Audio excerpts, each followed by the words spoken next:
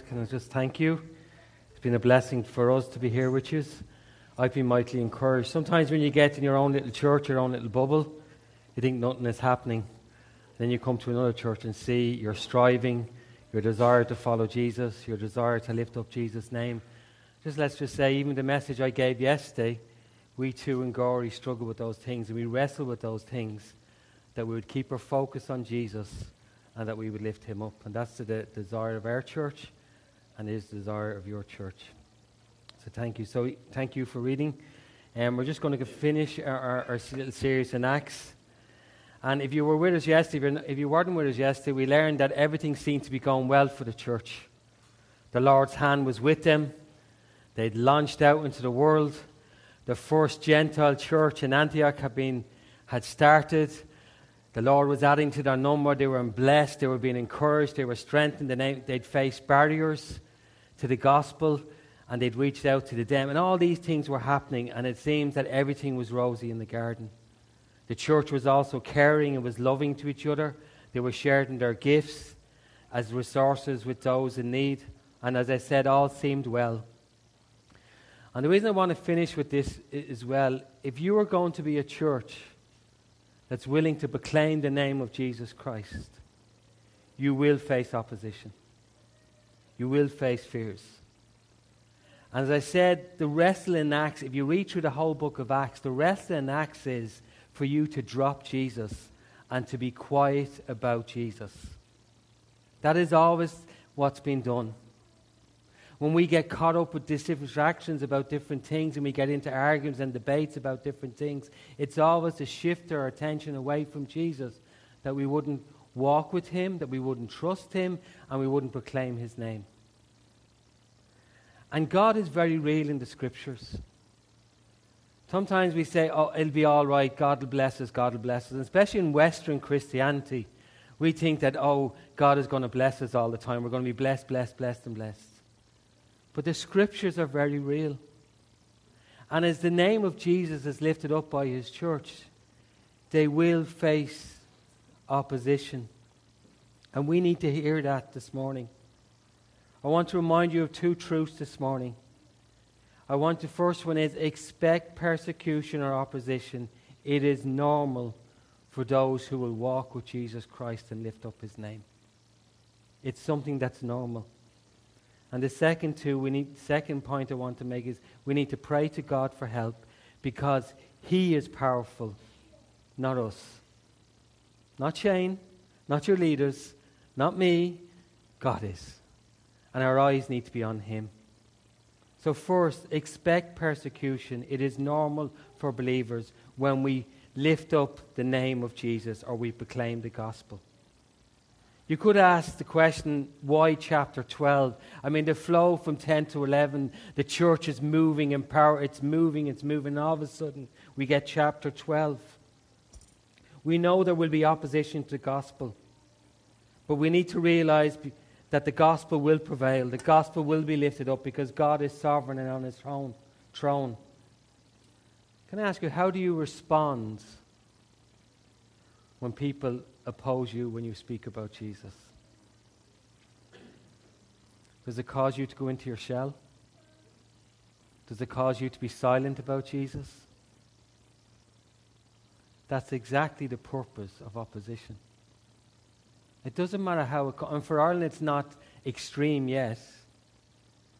But it achieves its purpose when our lips get closed and the voice of the church is silent. And that is always its purpose. How do you respond? Are you surprised? And we shouldn't be surprised, because it is one of the major themes of the Bible, that God's people will face opposition if they will walk with God. Luke was warning us in this passage to expect it if we would lift up Jesus. Luke wants us to know that the gospel advances across the world, but there will be opposition to the advancement of the gospel. And we need to understand that. We need to heed the warning of Luke. And it is also the warning of our Savior, Jesus Christ. Listen to these words in John 15:18-19. If the world hates you, keep in mind that it hated me first. If you belong to the world, it would love you as its own. As it is, you do not belong to the world, but I have chosen you out of the world. That is why the world hates you. If we would be disciples of Jesus Christ, we need to count the cost of following Jesus Christ. And the cost for following Jesus Christ and proclaiming his name to your neighbors and to your friends is you might face rejection. And even this week, myself and Grace, we're doing What's the Story, and we've had 10 people come to What's the Story on Tuesday night at a Bible study that never came to church. Myself and Grace invited one of our neighbours, and our neighbour came. And afterwards, there was complete silence for them. We offered it to John's Gospel that was free from the event. I don't want this. I don't want this. And yet we've been having that neighbour in our house. Grace has made coffee with her. There's a rejection. And what was the rejection for? Not because she doesn't like us, because we spoke about Jesus Christ. Now, is that going to quieten us in how we approach that neighbour? That's the battle we face. I want you to notice in verse 1 that they were arrested for belonging to the church. The church is never to cause trouble in society. And in Acts, the church was always a blessing in society. The only reason they got into trouble is because they were talking about Jesus Christ. Okay, look at verse 1. It was about this time that King Herod arrested some who belonged to the church, intending to persecute them. Why? Because King Herod wanted to please the Jews, because the Jews hated the church. Now, stop and think about that verse for a moment. Who hated the church? The Jews. What Jews? Religious Jews. What Jews? Good Jews. So here was a religious people, a good people, and they hated the church. Why? Because they heard the offense of Jesus Christ. And I wonder if you're sitting here this morning, have you heard the gospel? Have you heard the offense of Jesus Christ? I'm not asking you, have you heard the good Jesus? I'm not asking you, have you heard the good teacher? I'm asking you, have you heard the offense of the gospel? Because the Jews heard the offense of Jesus Christ. And what was it? Jesus was saying to them, you cannot come to the Father because you're a Jew. You cannot come to the Father because you're religious. You cannot come to the Father because you're good. I've bad news for you. We were always meant to be good. We are created in God's image. God is holy, God is good, and we were meant to be good. The problem before God is we are not good. And we need that good, that not good, to be paid for. And the problem with the world is religious, where what they're saying to God is, I have tokens in my pockets. Hold on, I think I've 3,000 tokens because I went to church. Will they do? I've 5,000 tokens in this other pocket of goodness. And Jesus Christ stood in Jerusalem to the most religious people in the world.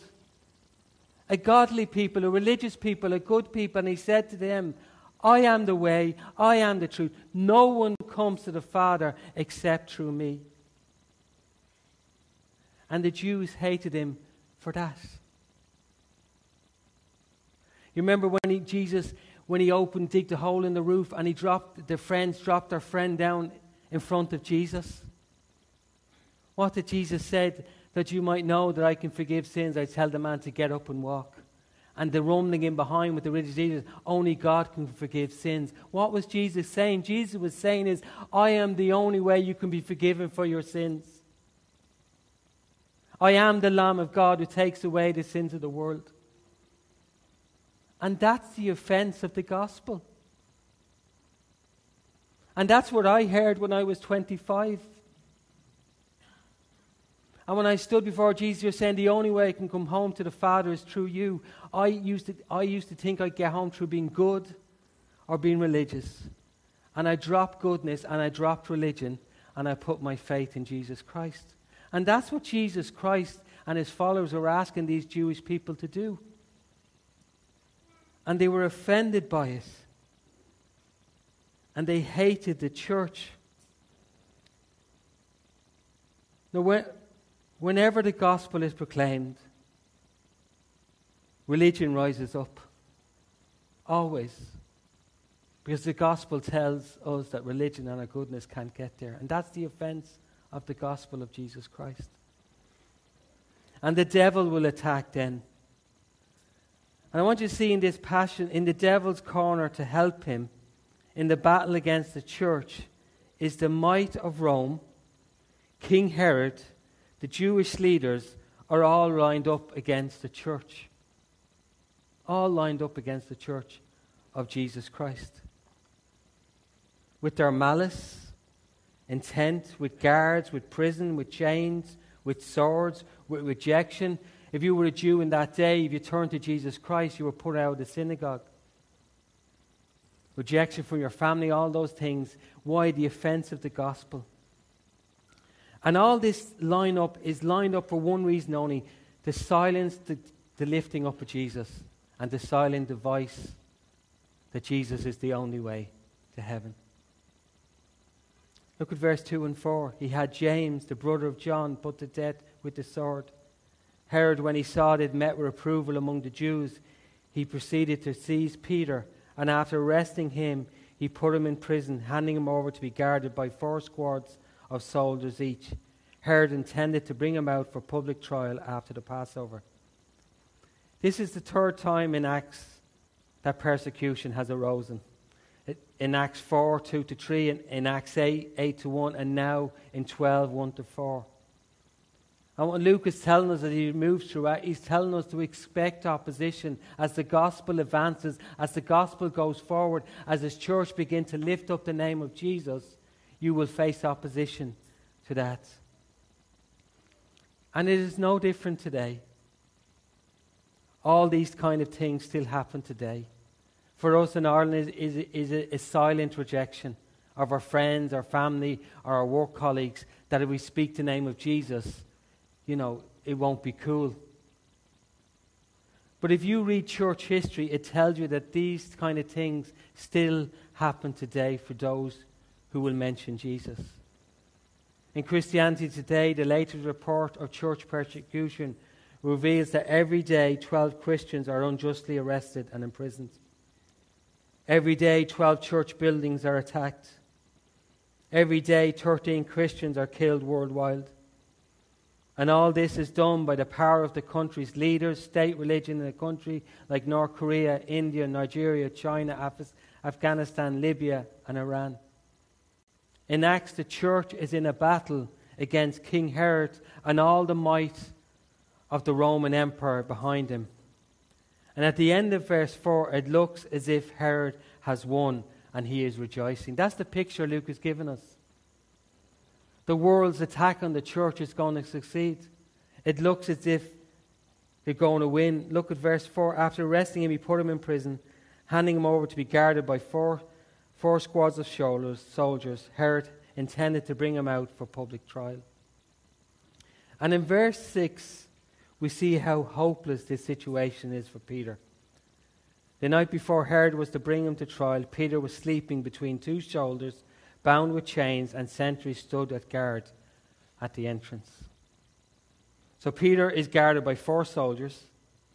He's chained to 2, and 2 are standing at the door. And the soldiers are it's not as if the soldiers just are getting overtime for guarding Peter. If Peter gets out, they will be executed. So they're well motivated to make sure that Peter stays there. So humanly speaking, Peter is going nowhere. And it looks like the gospel is not going to go nowhere either. That the voice of the gospel, the leader is going to encourage the people to take their stand in Jesus, to encourage them to keep going with Jesus Christ. It looks as like that is about to be stopped. So the question Luke has in the story is, what's going to happen to the advance of the gospel? Will the gospel keep going forward? James is dead. Peter's in prison. The church is in turmoil. Leaders of the church entirely at the mercy of the most powerful ruler at that time in that area. It looks hopeless. It seems there's no way out as we try to proclaim the gospel, because lined up against the gospel, and that's the same for us. If I ask you, what's lined up against the gospel in Ireland or in Passage West? Look at all the media and all the stuff that goes on, and all the media attention against Christianity and everything else. And you wonder what's the point. All the stuff that goes on, the government, media, internet, educational system, power brokers, cool factor, wow factor, all stand against the gospel and the advancement of the gospel in Ireland. Where's our strength to stand so that the church can proclaim the gospel of Jesus Christ? And we can seem like we're overwhelmed with all that's happening in our country and in the world. As I said yesterday, our Christian worldview is gone. We're no longer the majority, we're the minority. And we don't know how to respond to that. But it was the same here in Acts. So where's our strength? My second point is this: pray to God for help. He is powerful. Not you, not me. He is. These verses have told us not to be surprised by persecution. But we're not to turn away from God in our troubles, but we have to turn to the Lord in prayer. When you get overwhelmed and you feel there's no way out in a situation, or you feel that there's a blockage there, you don't run from God, you run to God. And you pray. No matter how strong the world looks, it pales in comparison to the power of prayer. And I want you to see this morning, that we need to be on our knees praying to God to help us to lift up Jesus. We heard this morning that we struggle with that. Someone said I threw a rock in. I wasn't meaning to throw a rock in the pool. I was only meaning to throw a pebble. I wasn't meaning for you to take that up and take that on your shoulders. What I was meaning is that I have weak shoulders as well. You have weak shoulders. What I'm meaning is that we need to turn to God. And we need to tell God honestly how we're struggling in life. Be real with God. Because look at verse 5. So Peter was kept in prison, but the church was earnestly praying to God for him. Earnestly praying to God. You could summarize verse 5 very simply: but God. All looks hopeless, but God. And from a human point of view, the church looks weak and beaten. Who are we in the world's eyes? Nobody's, nothing. But the church turns to prayer. Prayer is our lifeline to God. When a church is found faithful to God, it is always found praying. Not by my strength, but by your strength. And when a church is faithful, it is a praying church. May God find Passage West a church faithful in praying. Do you pray much? It is one of the hardest disciplines for all of us. We do find it hard to pray, but we need to pray because we desperately need God in our lives. We desperately need God in our own walk with Him. We need Him in our neighborhood. We need Him in our workplace. And we need God to empower us and strengthen us to walk with Him. And I want you to notice something. Prayer is the only power that the powerless possess. We are powerless against this, all that's going on in Ireland. Who am I? Who are you? To stop the advance of all that's happening in the breakdown of society, the pain, the needs of so many people, all those things. Who am I? We are powerless. And a prayer and God is our only hope in that situation. And we need to turn to God in prayer. And I want you to know it says the church prayed, not Peter. Oh, but our leaders pray. No, it doesn't say that. It says the church prayed. Look at verse 5. But the church was earnestly praying for God for Peter. It was the church that was praying. It is corporate prayer. A lot of times when the Bible talks about prayer, it always talks about the body praying. The body, the corporate prayer. We praying as a church. We crying out to God as a people together. When the disciples asked Jesus to teach them to pray, how does it go? Does it say, my Father in heaven? What does it say? Our Father in heaven. Not my Father in heaven, our Father. It's the corporate, it's the church praying, our Father in heaven, hallowed be thy name. It's corporate. Jesus wants us to come together. Jesus wants us to learn to pray together. And maybe you think, maybe you've heard Shane praying, he's a wonderful prayer. Or maybe Steve is a better, I don't know, or someone else very eloquent in praying, and I can't pray like that and all those things. Where God wants us to pray is pray ourselves, personality, the way we pray. But where you learn to pray is in the church. Where I learned to pray was in the body of believers. I didn't know how to pray. I was a new believer. They said they were going into that room to pray. I said, okay, I'm a believer now. Can I come in? Yes, you can come in.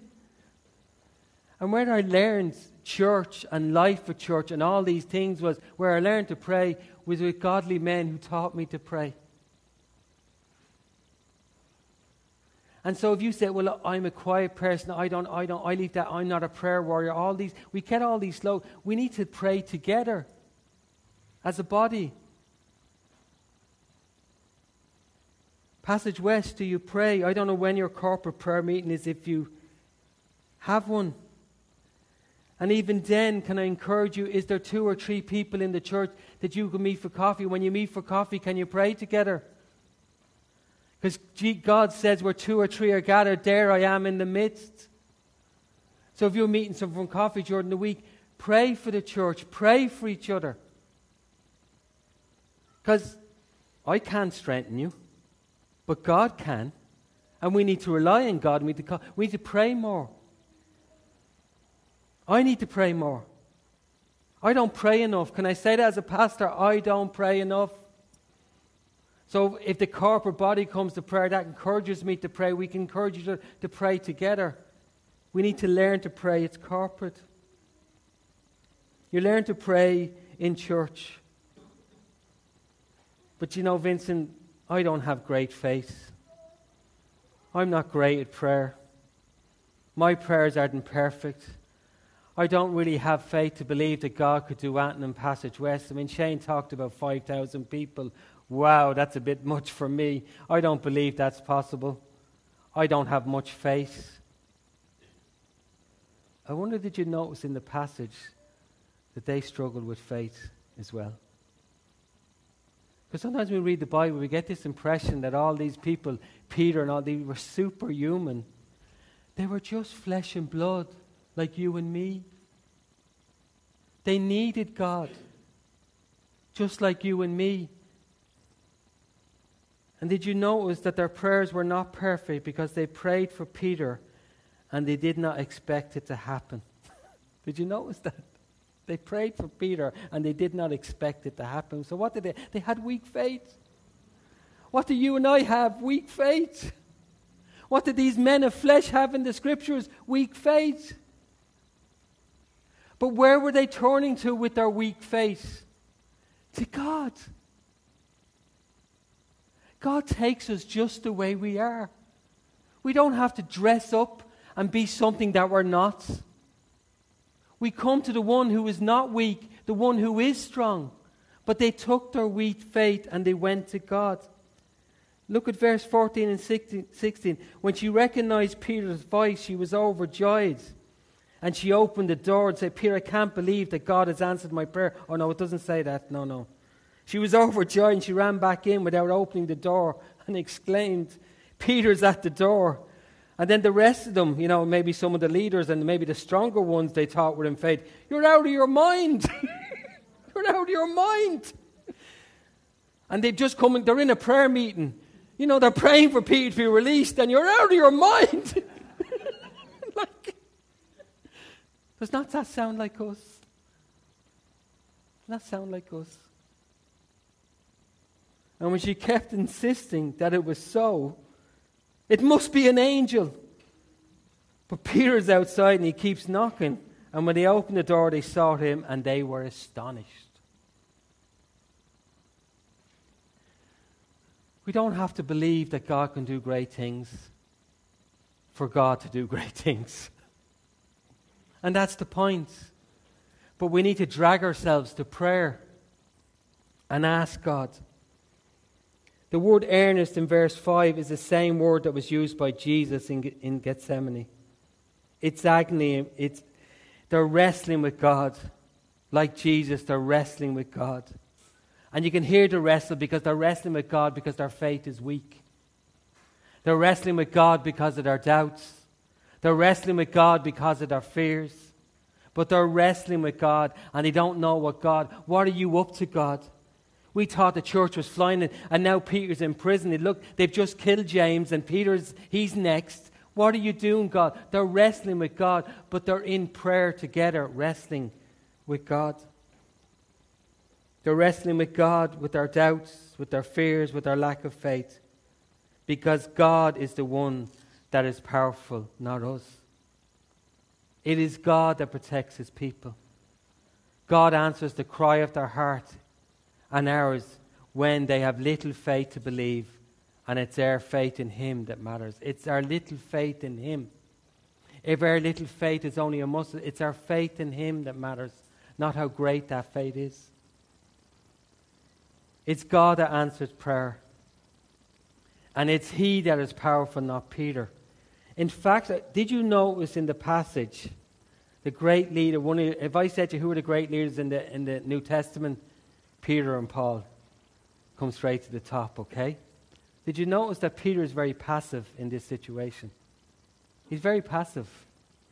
He's not this great superhero person. It is God that is at work.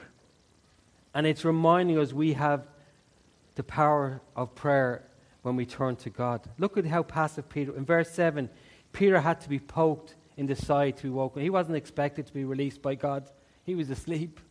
He had to be poked to wake up. Verse 8, he had to be ordered to get up and get dressed. Verse 9, Peter doesn't realize what's happening is real. He thinks it's a dream. Verse 10, it's only after Peter makes it right outside the prison and a couple of streets away that he wakes up and grasps the situation. Why? Because it is God. It's not a man. And we need to cry out to God together. Verse 18 and 18 tells it is God that prevails. It is not the might of Herod or Rome, but it's the Lord who's the sovereign over all nations and individual. It's not the might of Peter. It is the Lord who is building his church. Your only call is to lift up Jesus. Speak of him. Jesus will build his church as we lift up his name. As he said, if I be lifted up, I will draw all men unto myself. And sometimes you get worried, they won't listen. That's not your responsibility.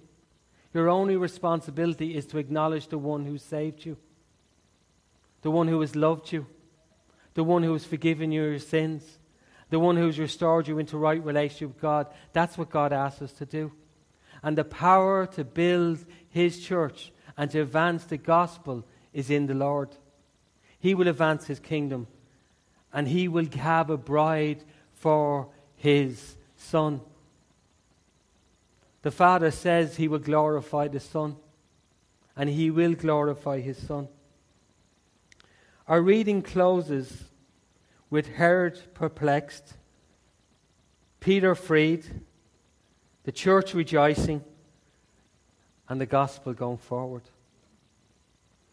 Verse 24, but the word of the Lord continued to spread and flourish. How can we respond to what we learned this morning? First, I would say to you, you need to be a praying church. And again, I'm not trying to heap more heavy things onto our shoulders. What I'm saying is we need to actually just come to God the way we are, weak and helpless, and ask God to help us. Ask God to help you proclaim that message in Passage West. of lifting up his Son. So are you part of corporate prayer in the church? Can you, if you meet 2 or 3 of you meet for coffee, can you begin to pray for the work of the church and pray that you would help us? Or can you meet in 2s and 3s? It doesn't always have to be, I can't always make one at 7 o'clock or wherever, but can you meet as a body? Because you are the body in Passage West. And where 2 or 3 are gathered, there he is in the midst. So pray. If you're struggling with prayer, join someone who likes to pray and help them to teach you to pray. But learn to pray, and you need to pray corporately. And I say that because, secondly, you will need earnest prayer if you're going to keep our voice for Jesus lifted up in this world. Because this world's purpose is to quieten your voice about Jesus. That's what it wants to do. All the little rejections, all the little things or little comments that people make, its sole purpose is that it would put a zip in your mouth and that you would not speak about Jesus Christ. And so you need to pray about that. Pray that God would help us to keep our mouths open. And to do that, you will need to pray earnestly. Because we all, and I'm sure Shane would say, there's opportunities come up and you go after and you go and said, why didn't I say that? So we need prayer to help us open our voice for Jesus. And thirdly, we need to trust God with our lives if we're going to live effective Christian lives. Our lives are in God's hand. Whose life was Peter's in? Herod's or God's? God's. Scripture says our days are numbered in the Lord. You will have all the days that God ordained for you. So trust God with your life. Give God your life and ask him to help you live that life for him. And remember, there will be opposition, but we can trust God to protect his people as necessary until the time has come, because our days are numbered in the Lord. So I encourage you as Passage West, as I say in Gorey, lift up Jesus. Acknowledge the one who has loved you. Acknowledge the one who has saved you. Acknowledge the one who is preparing a place for all eternity and who is waiting for you. And pray for each other that you will do that, because you will face opposition to that. And encourage each other. Don't get mad at each other. Encourage each other to lift up your voice for Jesus. And be in it together in prayer and helping each other with those things. Thank you again for my time here. I hope my ramblings have been a blessing and encouragement. I do pray for us in Gorey as we too seek to lift up the name of Jesus. And as I seek to raise not my voice, but to raise the voice of the body of Jesus Christ in Gorey. And Shane wants to raise your voice. I think what the church needs most of all is the whole body to raise its voice for Jesus. And that's even, if you have a quiet voice, raise it. If you can only speak 5 words for Jesus, speak 5 words. For others who speak a lot, they'll speak more. But if you're a quiet person, speak 5 words for Jesus Christ. And pray for each other that you would do that. Amen.